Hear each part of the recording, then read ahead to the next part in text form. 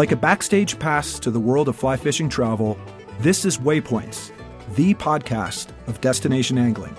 News and events, helpful travel tips, destination profiles, great stories, and expert advice from some of the most seasoned and experienced names in fishing travel. Waypoints is brought to you by Yellow Dog Fly Fishing Adventures, the industry's #1 specialty travel company for the very best insider knowledge, logistical support, and trip preparation. Freshwater or saltwater, international or domestic, Yellow Dog has you covered for your next fishing adventure. And now, your Waypoints host, Yellow Dog founder and director, Jim Klug. Welcome back to Waypoints and the second of our two-part episode with Jesse Colton, the owner of X Flats Lodge in Xcalak, Mexico. Once again, we're actually on location and recording this episode here at X Flats. And in part two, we're focusing on the specific subject of Xcalak permit fishing and talking to Jesse about his own angling philosophies and opinions. We'll also wrap things up by talking to a handful of X Flats guests as they finish a week at the lodge, getting their perspective on the fishery, what worked well for their week, and discussing some of their general takeaways. So Jesse, welcome back for part two. Let's keep the conversation going. Let's keep it rolling, man. Let's keep it rolling. Well, we're going to dedicate a good chunk of this, again, to more talk about permit. And I want to jump right into that with the caveat, and we've already talked about this in episode 1, that the Xcalak and Chetumal Bay fishery is super diverse, offers a lot of opportunities. Aside from the big numbers of permit, you've got bonefish, tarpon, snook, jacks, triggers, cuda. They're kind of all here. But as we also discussed in the last episode, there's a lot of attention that's been given to this area, focusing specifically on permit. Yeah, I think, a lot of times I would change my business card, from owner-operator to, expectations manager. And sometimes it's convincing people to experience the diversity in this fishery. It's impossible to ignore the number of permit here, so that's what we've gained notoriety for. And as a personal angler, that's what I love to fish for. So I always encourage people when they come down and they really want to catch a permit, I'll give them everything I can as far as the recipe that I'm developing to try to do that. And all you can do is go out there with the weather that you've got and swing at them. Absolutely. Well, we've done, I think, close to 50 episodes of Waypoints, and we've had a number of episodes that are dedicated specifically to permit fishing. Like you, it's for me, it's my absolute favorite thing in the world to do. I love talking to other anglers about technique, their personal permit theories, because everyone has different philosophies and opinions. You can't talk to one person and get the definitive answer on how to do it right or how to do it better than anyone else. You can line up, I've always said, 10 or 20 of the greatest, most successful, most seasoned permit anglers on the planet and ask them the same 10 questions, and you're going to get different answers from everybody.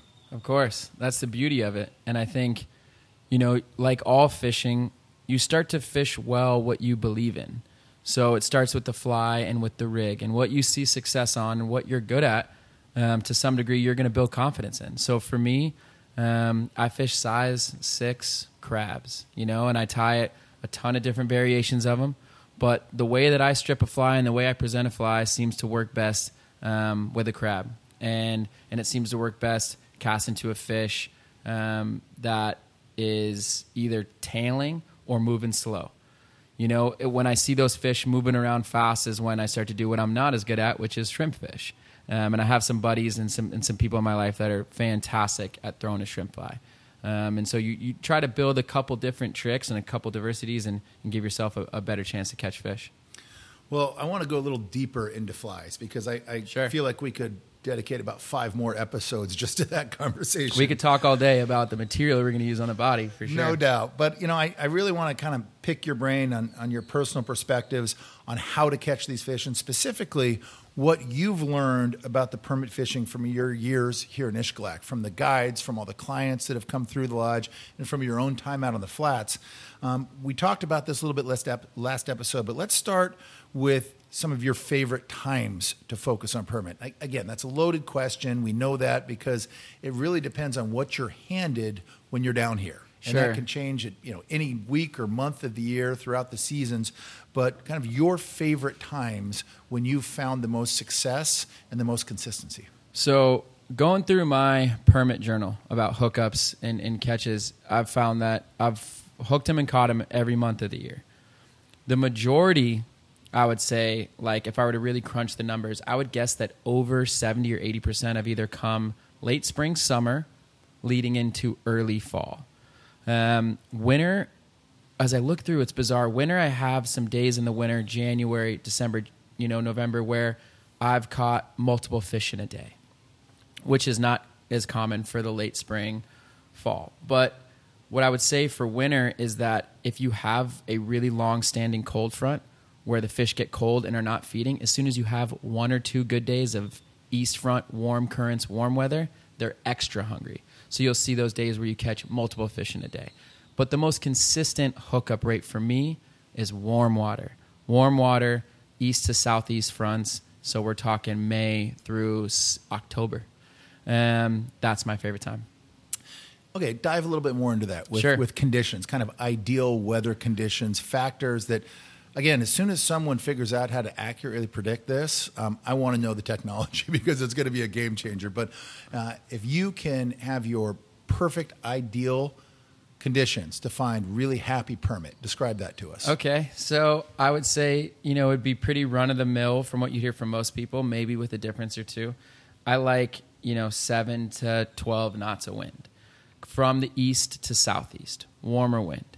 And I like that because both the bay and the ocean side here in Ishkalak will be fishable, and some people want glass, but I think they get a little too touchy on those super, we call it ping pong weather, where it's just, you could be out there and it's just, you can hear a pin drop. It's so calm. Gets tough. It gets tough. Yeah. People beg for it until it's here and you're getting bit by bugs and not catching fish and spooking them. 7 knots to 12 knots with a little bit of disturbance on the water is beautiful. Obviously, we want the lights on. We want bright, bright, bright, sunny. You want to be getting sunburned. You want to be covering up. And then what I like, and what most people will email me about, hoping that it's not around, is I like Sargasso. It's an invasive seaweed, essentially, that it happens naturally, but it's coming in bigger increments than it used to. When it hits the shore and when it dies and decomposes, it does become a problem. And, all over the Caribbean, they're dealing with it and working on it. What I'll say for when it's coming in and it's alive is fish love it. I mean, crabs are stuffed up in there. That's when you see the floating crab really turn on. You start to see tarpon coming in a little bit earlier than they would. So, yeah, my perfect day is some fresh Sargasso rolling in with about 10 kilometers or 10 knots of wind, rather. And then you're always kind of on the hunt for happy permit. And I think that's a phrase that gets thrown out quite a bit by permit anglers. But describe to people that may be new to this what a happy permit is. Sure. So my happy permit might be different than someone else's. People are really looking for those tailing fish. That's what I always hear people really wanting to see, pods of tailing fish. And that is a successful look for sure. Those permit are feeding, there's no doubt. And people want to see big schools. I like big schools too, but the happiest school of fish that makes me the happiest is, I describe it as like 4 or 5 buddies drunk leaving a bar. It's like they're together, but they're sort of bouncing off each other a little bit, and kind of they're together, but they're sort of independently weaving around. And those fish like to eat flies. That might be my favorite description of all time. You know what I'm talking about, though, right? Like they're kind of bouncing. Everybody knows what you're talking about. They're bouncing shoulders, and those uniform schools of fish that are moving like everybody's on this one heartbeat, one drum. Those fish are hard to turn, and they're using the school mentality to kind of alert each other of dangers. When you have 4 or 5 bigger fish that are together but independently hunting, bouncing around, those fish will compete with each other for a fly, and they're going to eat. And like the drunk buddies leaving the bar, they're not in a huge hurry. Yeah, they're moving kind of slow, and they're not looking for anything specific either. You know what I mean? They're a little bit more. They have a more general kind of view, a relaxed attitude about what. Exactly. Yeah, I love it. That's exactly. Perfect.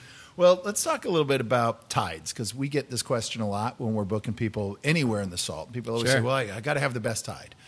And my question oftentimes is like, well, why? And what tide are you thinking? And a lot of people just don't know, right? They have been told for years that tides have a big impact on it. But talk to us about the tides in the Ishkalak fishery, how big of a factor, what you like, what you typically see down here. I would say about tides, And as I look through the journal, again, because to me, that's the science. Like I can use my own memory, but for me, when I really want to answer a question to myself, I look through the journal. And anybody, by the way, that's listening to this that wants to be a serious permanent angler, I highly, highly recommend the journal method above everything.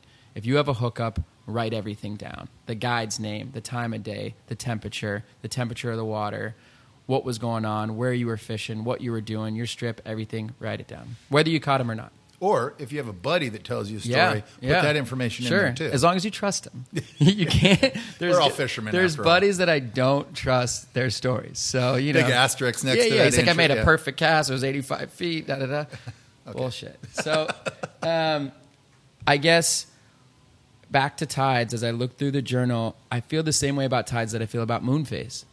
I think it's a factor, a really small factor. I'm not of the belief that, particularly in Ishkalak, that tides and moon phase are going to be what catches you a permit or not catches you a permit. Do they matter? A little bit. You know, in Ishkalak, you almost won't notice the tide. If you look at our dock every single day, there's a stick in the water next to it. It's like a 5-inch, 6-inch tide on drastic days. It's not the Indian Ocean. Not at all. Yeah. You know, it's miles and miles from it. I mean, the Caribbean sometimes just feels like a big giant lake to me. They matter a little bit, particularly if there's enough water in the bay. And most of what affects that tide, for the most part, is wind direction. So again, this is why I like an east wind. Then if we have a heavy north wind, it will push water out of the bay and back into the ocean and slick it out a little bit too skinny for what permit like. Even on a spring tide, when it's supposed to be high tide conditions, correct, it can be drained by the wrong wind direction. Drained by the wrong wind direction, right? So paying attention to the tide charts can be helpful, but can be what ends up really happening the day of is where that wind direction is coming from.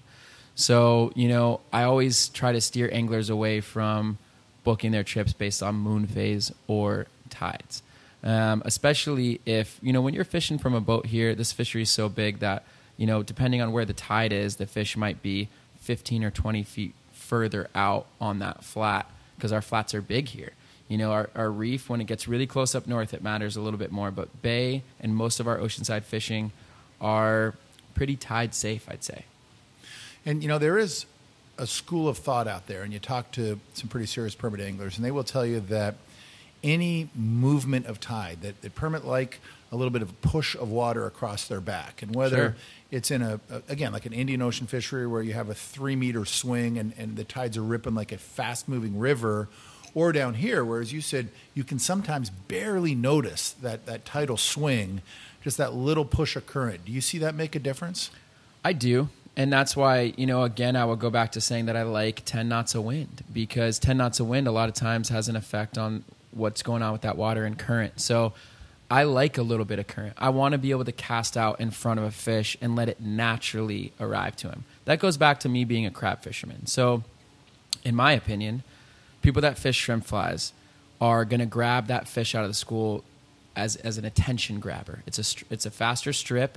A lot of times it has some pink flash. It has some things that are really trying to grab the attention of a permit that wants to go be a jack and go get a fly.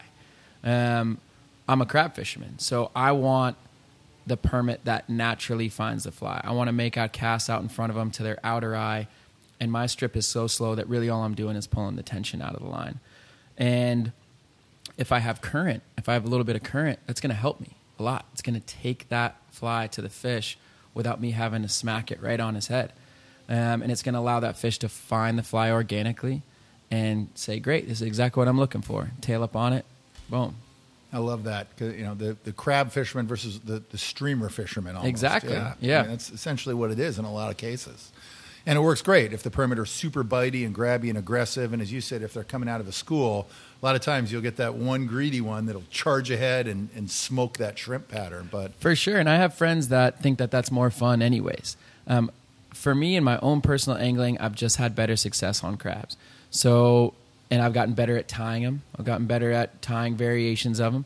So I think it's really just comes down to where your own personal permit journey leads you, and where you find success is where you're going to build more pillars of creativity on top of that to try to get better at it. And it's interesting, you know, in talking to your guides, because these are the same questions I ask them every day when we're out with different guides. they're huge fans of the crab fishing in general down here, but they will tell you, especially on the ocean side, they only want crabs. Yeah. And that sometimes in the bay, they go to shrimp patterns. Sure. More that kind of streamer presentation. But for the most part, they're crab disciples. Yeah, they are. And I think actually that's one of the big changes in this fishery from when I was first down here. You know, when I was first down here, it was the Ververkas mantis shrimp. Tan, brown legs. That's what everybody wanted to fish. And I think we kind of bit a little bit of information from some Ascension Bay guys that were doing a lot of small crab pattern fishing. You know, little raghead. Little old school, ragheads. Little size 6s, little guys. You know, and then once I made that switch, it reminded me of, you know, trout fishing back in the day. When you clearly didn't know what you were doing, you'd be throwing flies that were too big. You'd be throwing a hopper at some fish that wanted to eat a size 22 midge. And as soon as you downgraded, even if it was a big fish, you were in the game. And to me, when we made our, you know, sort of mentality change there of just throwing the biggest food we can throw at him to throwing smaller, techie, but smart food at him, that's what started creating a higher hookup rate for sure. Well, let me ask you a little bit more about permit behavior. We talked about the the 6 buddies leaving the bar late at night. I love that description. Drunk buddies, yeah. That's right. But tell me a little bit about your personal philosophies, what you've seen, what you've learned down here as to how permits see. When they're out hunting and they're feeding, whether they're eating naturals or your fly is drifting in front of them, how do you think permits see? My opinion is that they don't see very well. I've had people tell me that the reason they don't eat flies is because their vision is spectacular. But, you know, I have drawn attention of bonefish and other fish by throwing a cast 6 feet in front of them to what I would call their inner eye, meaning that the eye that's closest to me as it's crossing in front of me, they will see it. If I throw a fly to the inner eye of a permit, I almost never get their attention. So the general instinct of someone that doesn't want to spook a permit that they've almost never seen is they tend to lay up. They tend to lay up because they don't want to line them, right? They got a fish at 45 feet crossing from 10 o'clock to 12 o'clock. Perfect. Wind's on their left shoulder. They're a right-hand caster. Everything's lining up great. And they lay that fly, say they lay it 18 inches in front of the fish, which is great, but they lay it on the inside eye, meaning the closer eye to them as that fish is crossing to them because they don't want to line the fish. The fish will move right along with his business, and he'll never even know you existed, in my opinion. Just ignore you. If you cast that fly a little further and get a little braver and cast that fly even a foot or two past the outer eye, as long as you're 18 inches in front of him, and then you pull that fly, there's no way he's ignoring you. He's going to make a decision. He's going to make a decision that you're A, full of shit, or B, that you've got something he wants to eat. They still may not want to be a player, but they're at least going to see it. No, more times than not, they still think you're full of shit and they want to get out of here. But I would at least like to have them make a decision. I want them to know that I was at least here. If I spent all this time to try to get good at casting, to try to tie a fly, to get out there on the boat, to drive 5 hours down from Cancun, you know, the whole thing. At least let them know that you're here. So let's pivot a little bit from sight to smell. How important do you think that is? How much of a factor for permit feeding? I mean, and when you look at a permit, if you haven't studied photos of a permit, you look at essentially the 4 nostrils that they have, right? Sure. Talk to us about your philosophies on how permits smell and how they utilize that when feeding. So scientifically, I can't speak to it. One thing that I will write in my journal is when a fly was tied and like when, you know, what I used to make that fly. Like, did I have UV resin? Did I use Zap Goo? How much glue was on the fly? Did I use a Sharpie? All this stuff. How much rum did I spill on the tying table? Exactly. Did I use sunscreen? All this stuff that we're told we're not supposed to do.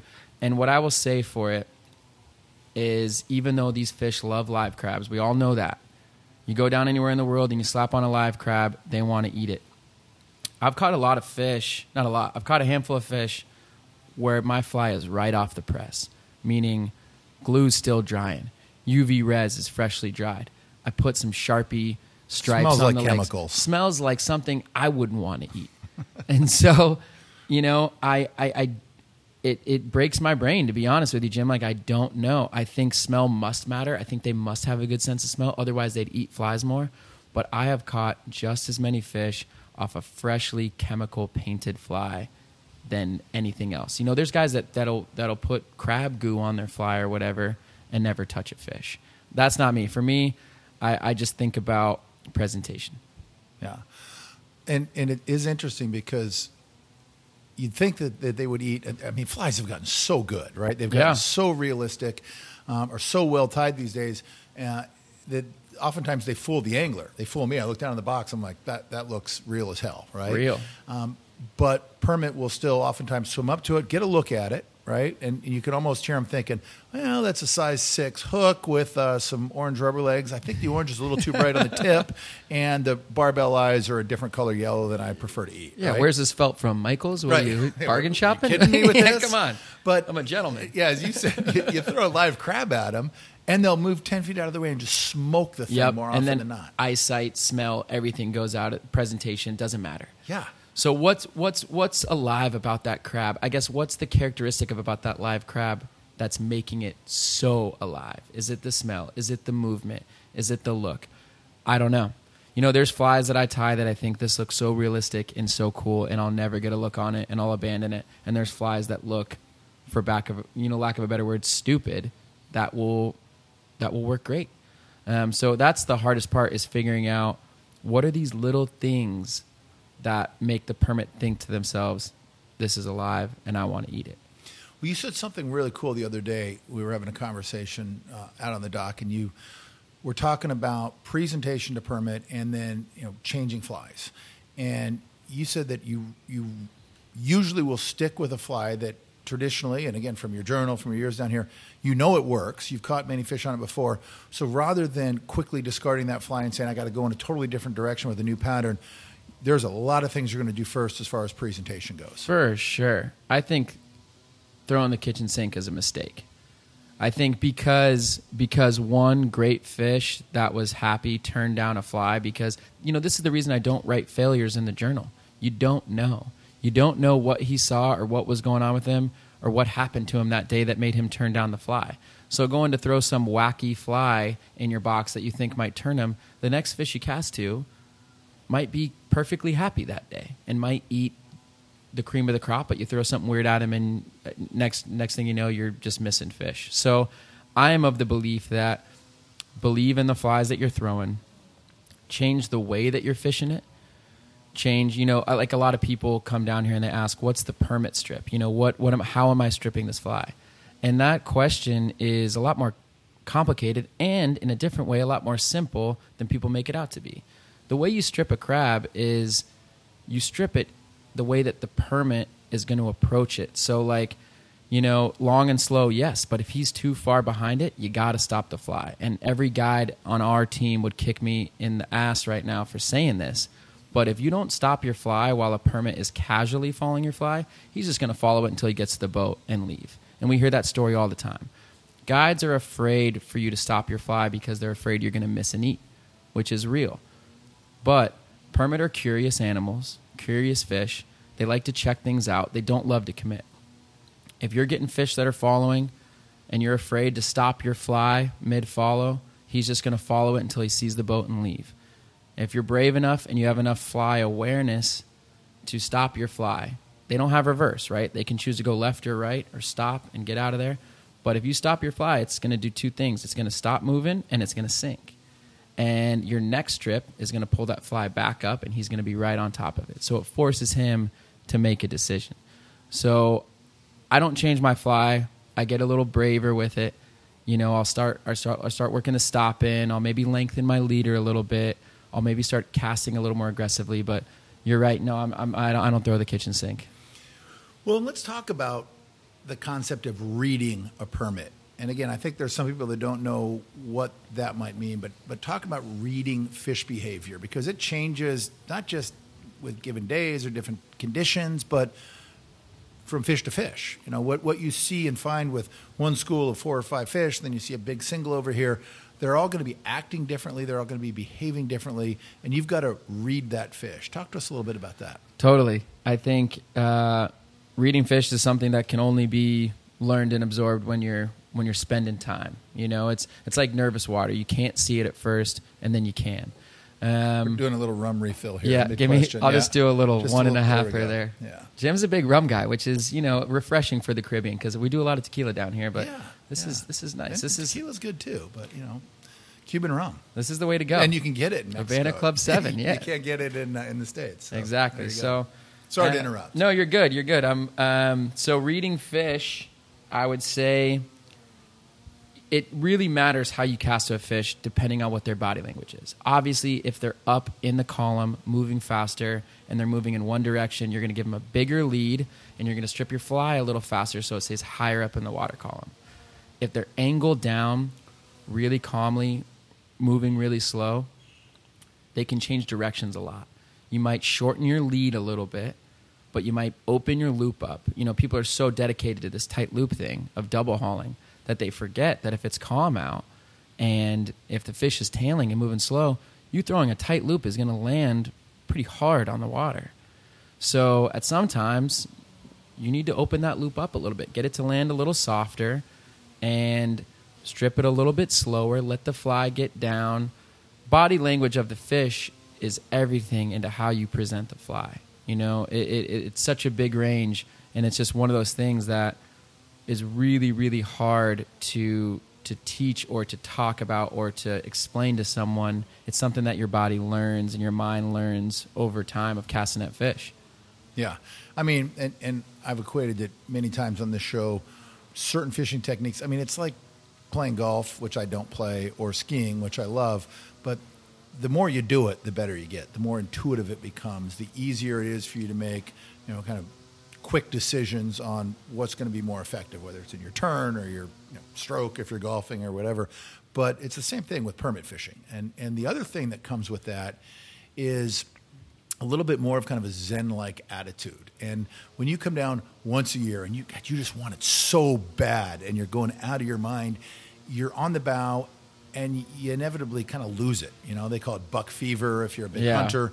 But the more you do it and the more you just take a deep breath, and I often, my personal trick is I tell myself, you know what, fish probably isn't going to eat it anyway because it's permit, but I'm just going to put it out there. I'm going to make sure he sees it, as you talked about just a second ago. I'm going to put my cast in there. I'm not going to lose my mind. I'm not going to freak out. I don't want to be, making mistakes because my heart rate is accelerating so much. I'm just going to, keep it as chill as I can, and typically better things will happen. I think you could not be more on the money there. And I think that's the reason, a big reason. I heard you say that the other day, and I was like, man, I'm going to pinch that. I'm going to take that from Jim because that's part of the reason you've been successful, in your permit fishing career. And it's something that is just so elusive of being cool when fish are there. And it's easily gained as you get more success. It's really hard to accomplish before you've had some permit in your hands, right? Like teaching someone that hasn't had a permit in their hands that really wants it, that tends to get harder as you don't catch them, right? You've met guys 4, 5, 6, 7, 8 years of running trips that haven't had good weather or good conditions or happy fish, and they tend to get less chill as opposed to more chill. And so it's really tough. But yeah, I think the more you can cast at them with confidence and some calm, you're always going to cast better. You're always going to see the fly better. I mean, casting is important, but knowing where your fly lands in relation to the fish is everything because it tells you when to strip the fly. It lets you know how long to sink it. A great guide will be able to tell you, okay, great cast, wait, strip, slower strip, little pause. But the ability to understand and see that as an angler is the fishiness that helps you catch a fish or not catch a fish. There are certain permit that are just going to eat a fly, right? There's that permit that you cast a fly in the water and it's just his time and it's his day and he wants to put it on his tail, he spins on his around, head, smokes it. Does a backflip. We've heard the stories a million times. Most of the permit, you have to convince them to eat.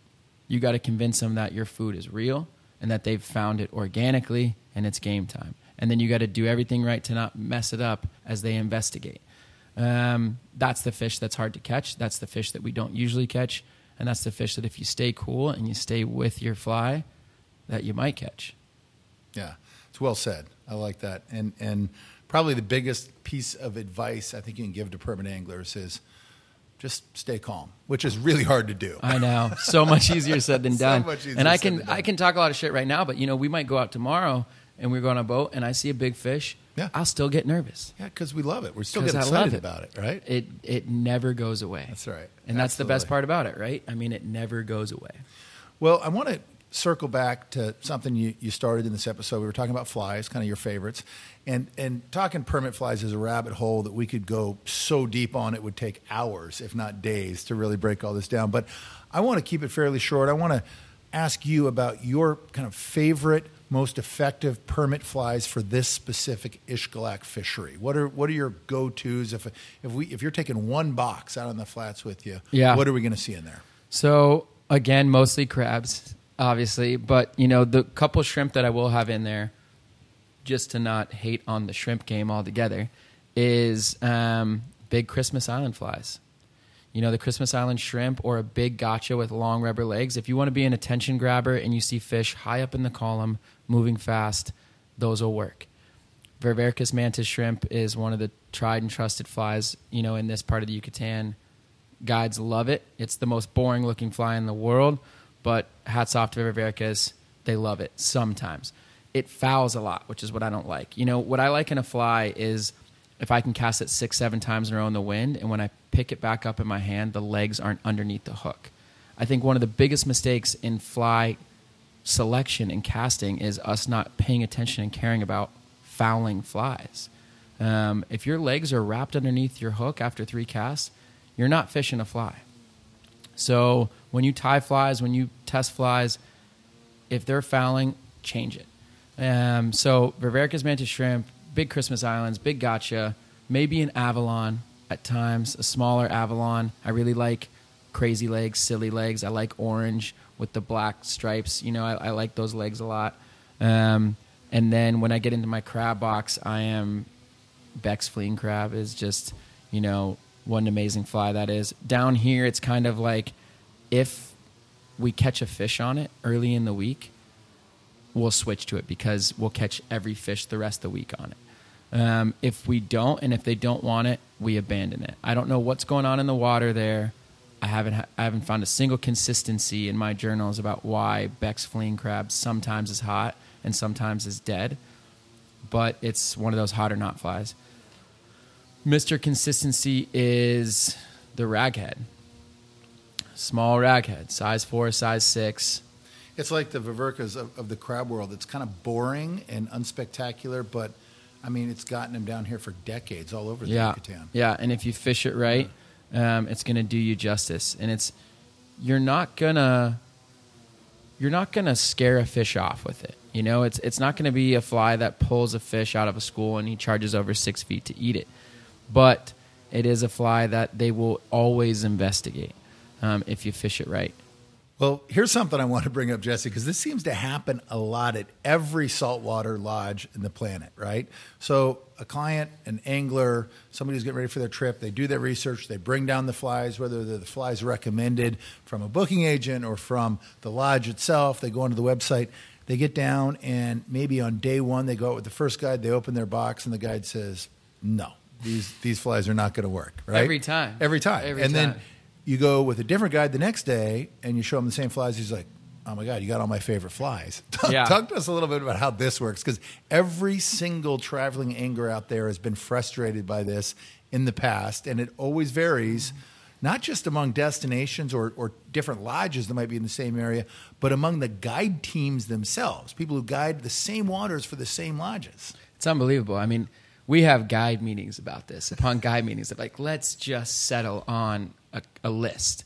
And of all the things we talk about in our meetings, all these really important, controversial issues we talk about in our meetings, the fly list is what has people standing up out of their chairs yelling at each other because they just disagree so diversely on it. So poor Sean Lawson, the guy on the Mexico Desert Yellow Dog, he's just like, Jesse, come on, man.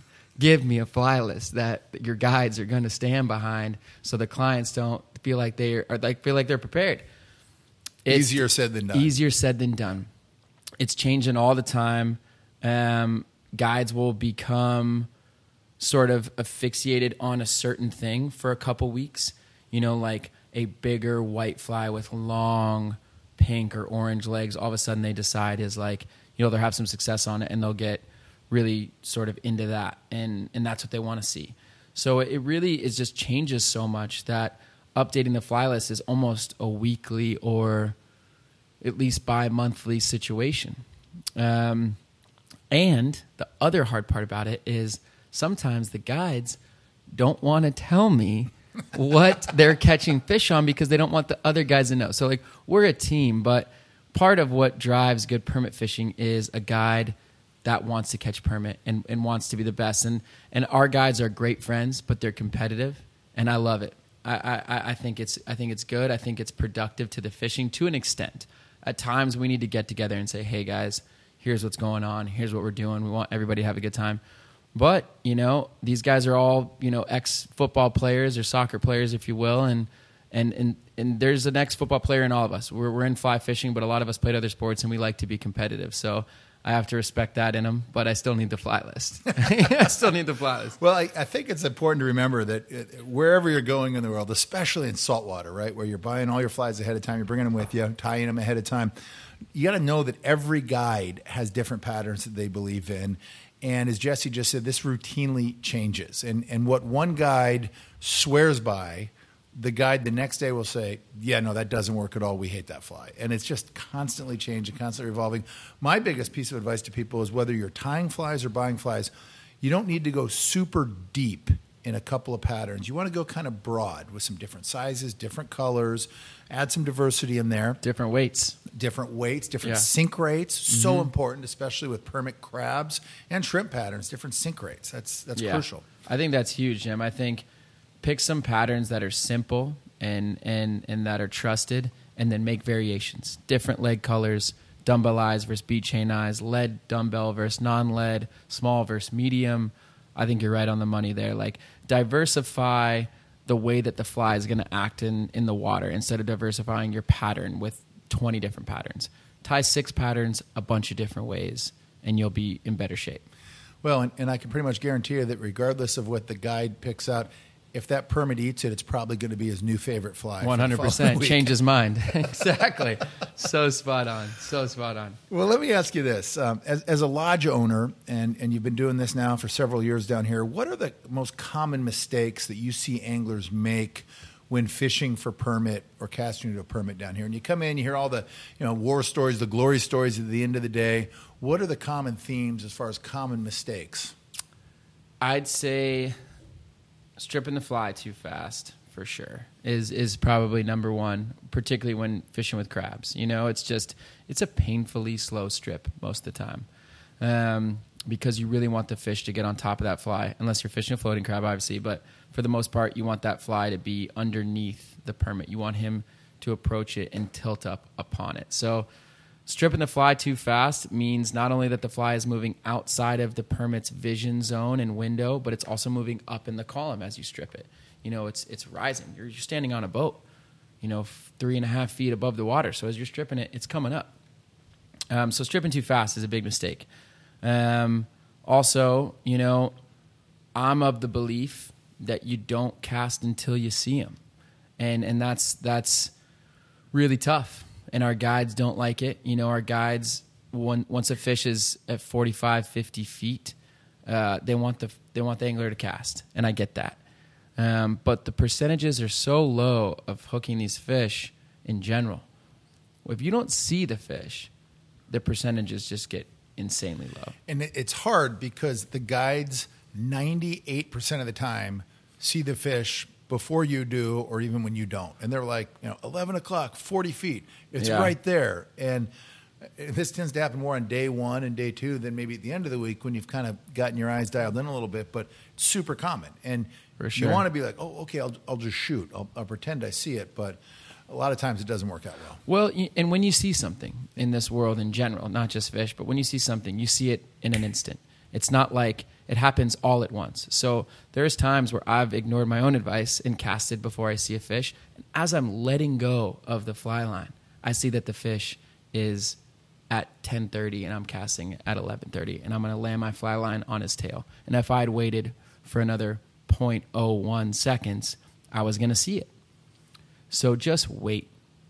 I think that's the biggest mistake. Just wait and keep asking questions until you see these boys. And then when you do, then make your cast. That's great advice. And I think it's not spoken enough, honestly, Right. because we all want to be in the game. We want to follow the guide's instructions. We want to put it out there and For sure. and just hope that maybe the fish sees the crab or the shrimp, even when we're not seeing the fish. Like it all just kind of comes together, and most often it doesn't. Most often it does not. Yeah. And the way that people describe 50 feet is just vastly different too. So that's also, a challenge. Well, how about a few key pieces of advice for anglers that are looking to land their first permit on a fly? Are there things that an angler can do ahead of time, before their trip, things that can really help people arrive, I guess, more ready, more set up for success for a week down here? Absolutely. I think the obvious thing is casting practice, which is just like such a tedious, bizarrely inconvenient event when you're not on the flats. Like going to a local park when there's wind and casting into the wind is something that's just not that fun to do. But if you're comfortable with your rod and your fly line, which I think is big, a lot of people ignore the fly line, but feeling good with your fly line and feeling good with that double haul is huge. Apart from that, I think watching videos and I grew up, skateboarding and snowboarding and snowmobiling, and the way I learned to do things was to watch videos and watch the pros do it and watch guys that I admire doing it. So I think anybody that's interested in it, the more you sort of dive into other people that have done it and try to listen to it and absorb it and watch it, it's going to help you. It just is, and I always tell that to guys that are down here. We were talking about riding the pine earlier. When you're not up on the bow. When you're not up on the bow is a tremendous opportunity for you to be calmly looking for fish, because when you're on the bow and someone sees fish and you don't, you sort of just go into bizarro blackout land, and it puts you even further away from seeing the fish. When you're not on the bow, unless you feel like taking a nap, get up and look for them.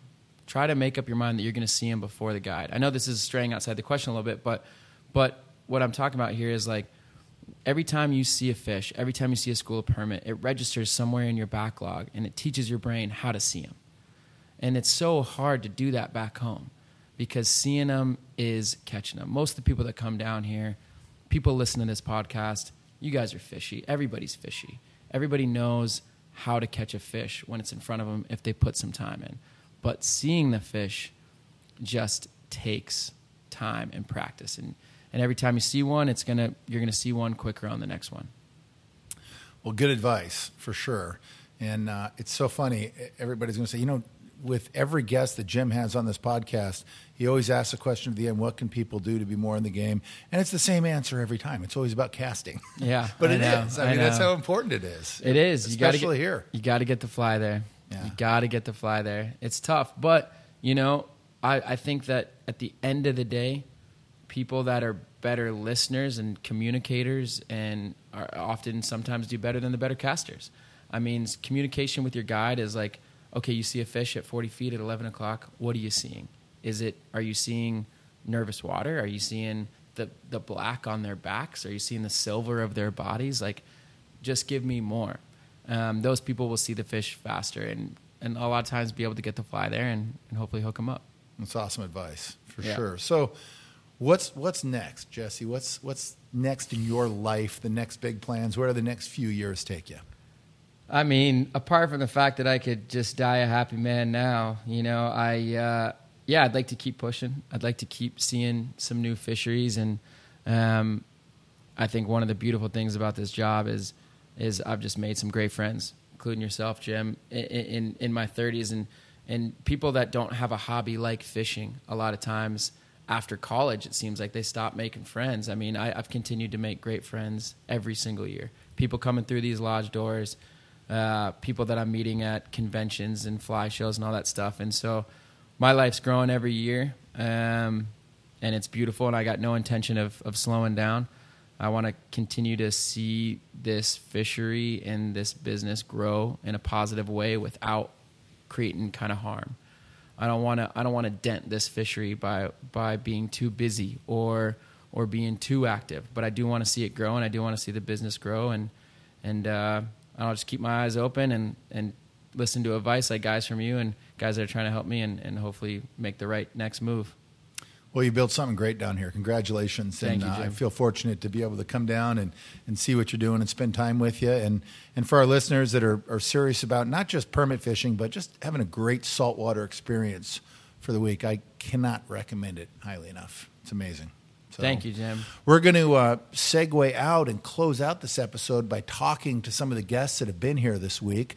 But before we sit down with those guys, Jesse, thank you again so much for your time and for your wisdom and sharing it with our listeners. We appreciate it. Absolute pleasure. Do it anytime, Jim. Thanks so much for having me.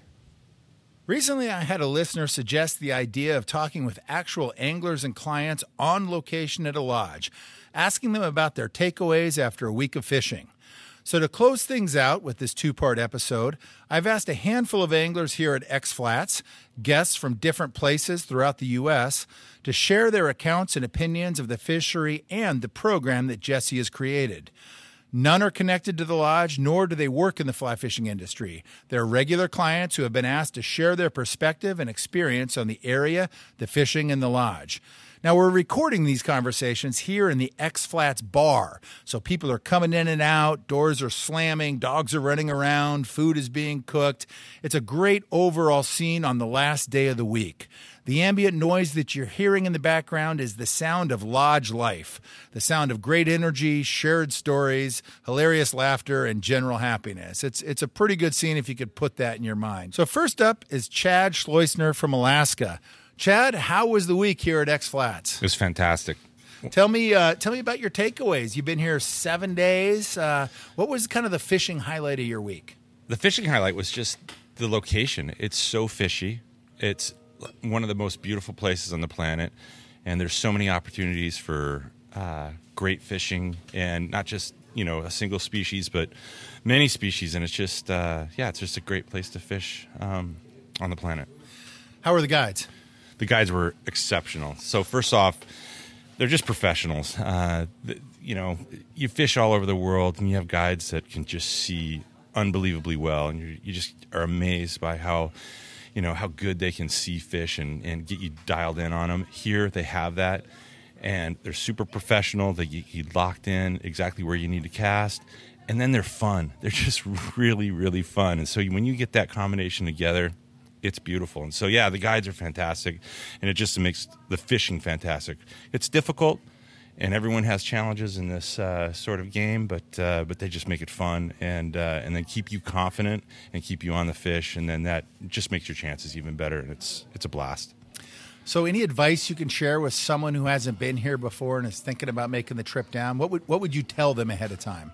Oh, wow, that's a big question. I mean, it's just be prepared to just have a great time, be relaxed, and then just go at your own speed and just experience the best of Mexico. It's a great small town. There's not a lot here, so just take care of yourself and be prepared for it. But other than that, they just take care of you. Right on. Well, thanks so much, Chad. So next up, we have Jack Strow from North Carolina. Jack, how was your week? What's your takeaways from this place? This is my favorite place I've ever been. Did you manage to find any permit this week? Oh, I did. Yeah, it was a good week. Good. Well, give us some details.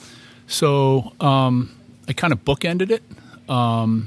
First day, I landed 3 permit, which I did not expect to do. And then today, last day, last hour, landed 1 more. Nice. And got to watch one of my best friends in the world land 2 permit this week as well. So it's hard to do better than that. But that's not the reason this is my favorite place. What is? The fishery, of course, is incredible, right? But the attitude of this place, the atmosphere of this place, is different than anyone I've ever been. There is zero pretension. There is a ton of fun, and you feel at home the second you walk in. Jesse, who owns it, super cool guy, and he cares that you have a great time, but not because he wants you to come back and pay him money, because he genuinely freaking cares. And I found that to be the same with every guide. And by the way, the food is off the chain, beyond spectacular, which doesn't suck. So somebody's kicking the tires, thinking about maybe coming down here. They've narrowed down the list a little bit. Who should come here? Who is this lodge ideal for? A serious angler, and by that I don't mean you have to be really good. You just have to want to fish and not look for frills. To me, the best frill in the world is the food, so I got the frill that I wanted. But not look for a place where you're going to feel like you're at a Hilton or something like that. I mean, you have to be interested in getting out on the water and fishing, and you have to be willing to kind of let your hair down and have a really good time. So if you're more interested in a mint on the pillow place, this isn't your joint. If you are interested in a place where you feel like, damn, this is a hardcore fishery, but it's still comfortable and fun, get your ass down here.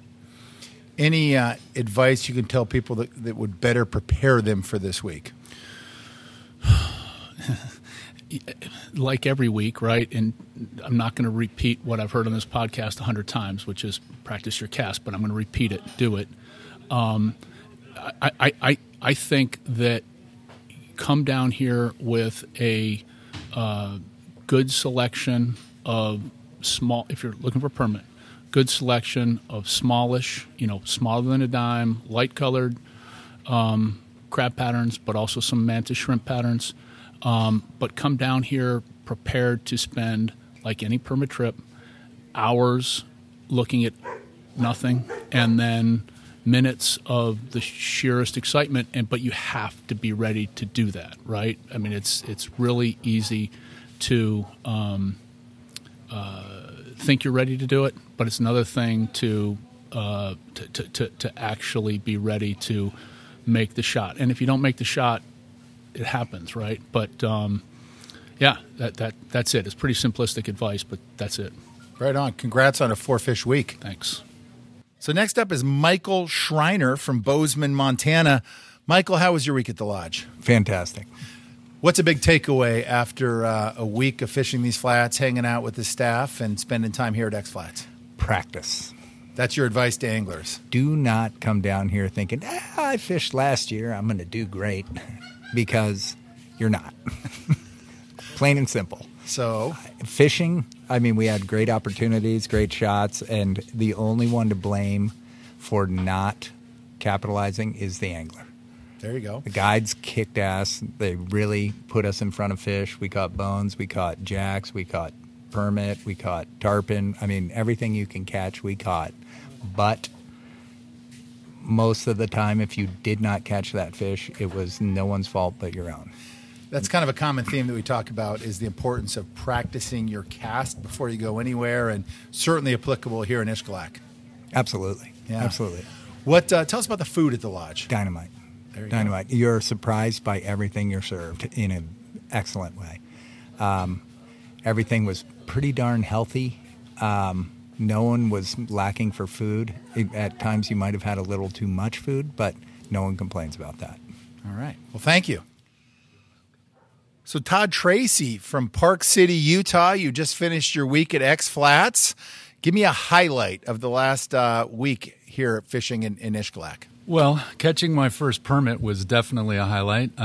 Such a beautiful fish, so strong. Just having shots at him every day was fantastic, and being able to hook one and land it was, something I'll never forget. And you got a couple for the week. I did get 2 this week, yeah. You closed out the last day of the trip, last hour. Last hour of the trip with the second permit, absolutely right. Our guides stayed out an extra hour, and they wanted to see us catch fish, and they delivered. So coming down, you hadn't been here before. You hadn't been to the Yucatan before. This was your first trip to this region. You had certain expectations, maybe a vision in your mind. A week after being here, what are your takeaways? Did it live up to those expectations? What are your thoughts on that? Yeah, absolutely lived up to those expectations. Such a beautiful place.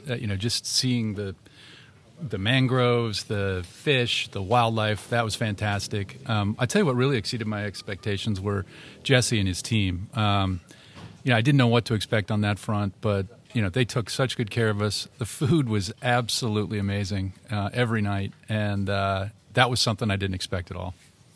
So do you have any advice for someone who's thinking about coming down and maybe hasn't been to Ishgelak before? Yeah, I think, come down with an open mind and just willing to experience something new, because this is definitely new. I think we fortunately had, the whole place to ourselves, a big group of guys, all friends. That was fantastic. But I think this is a place where you can come enjoy, just with one buddy and see what you see here.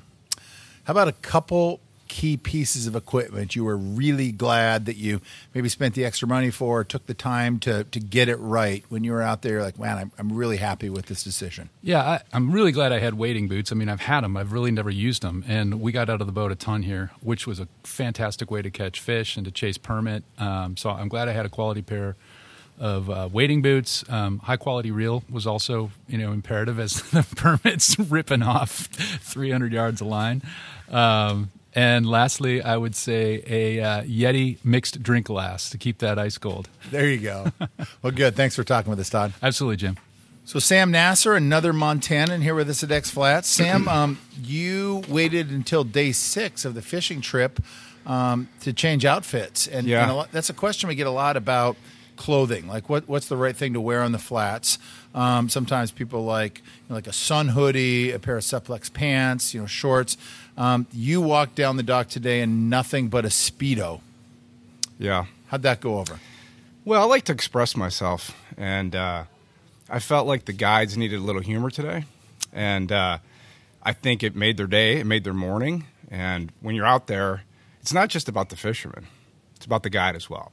So I wanted to give back to the guys that have given us for the whole week. Yeah, and that I'm sure they appreciated that fact. Yeah. Yeah. Mm-hmm. So your Speedo was an American flag, I think? Yes. Yeah. Would it have been a better call to maybe have a Mexican flag Speedo? Yeah, in retrospect, I think that was a mistake. Yeah.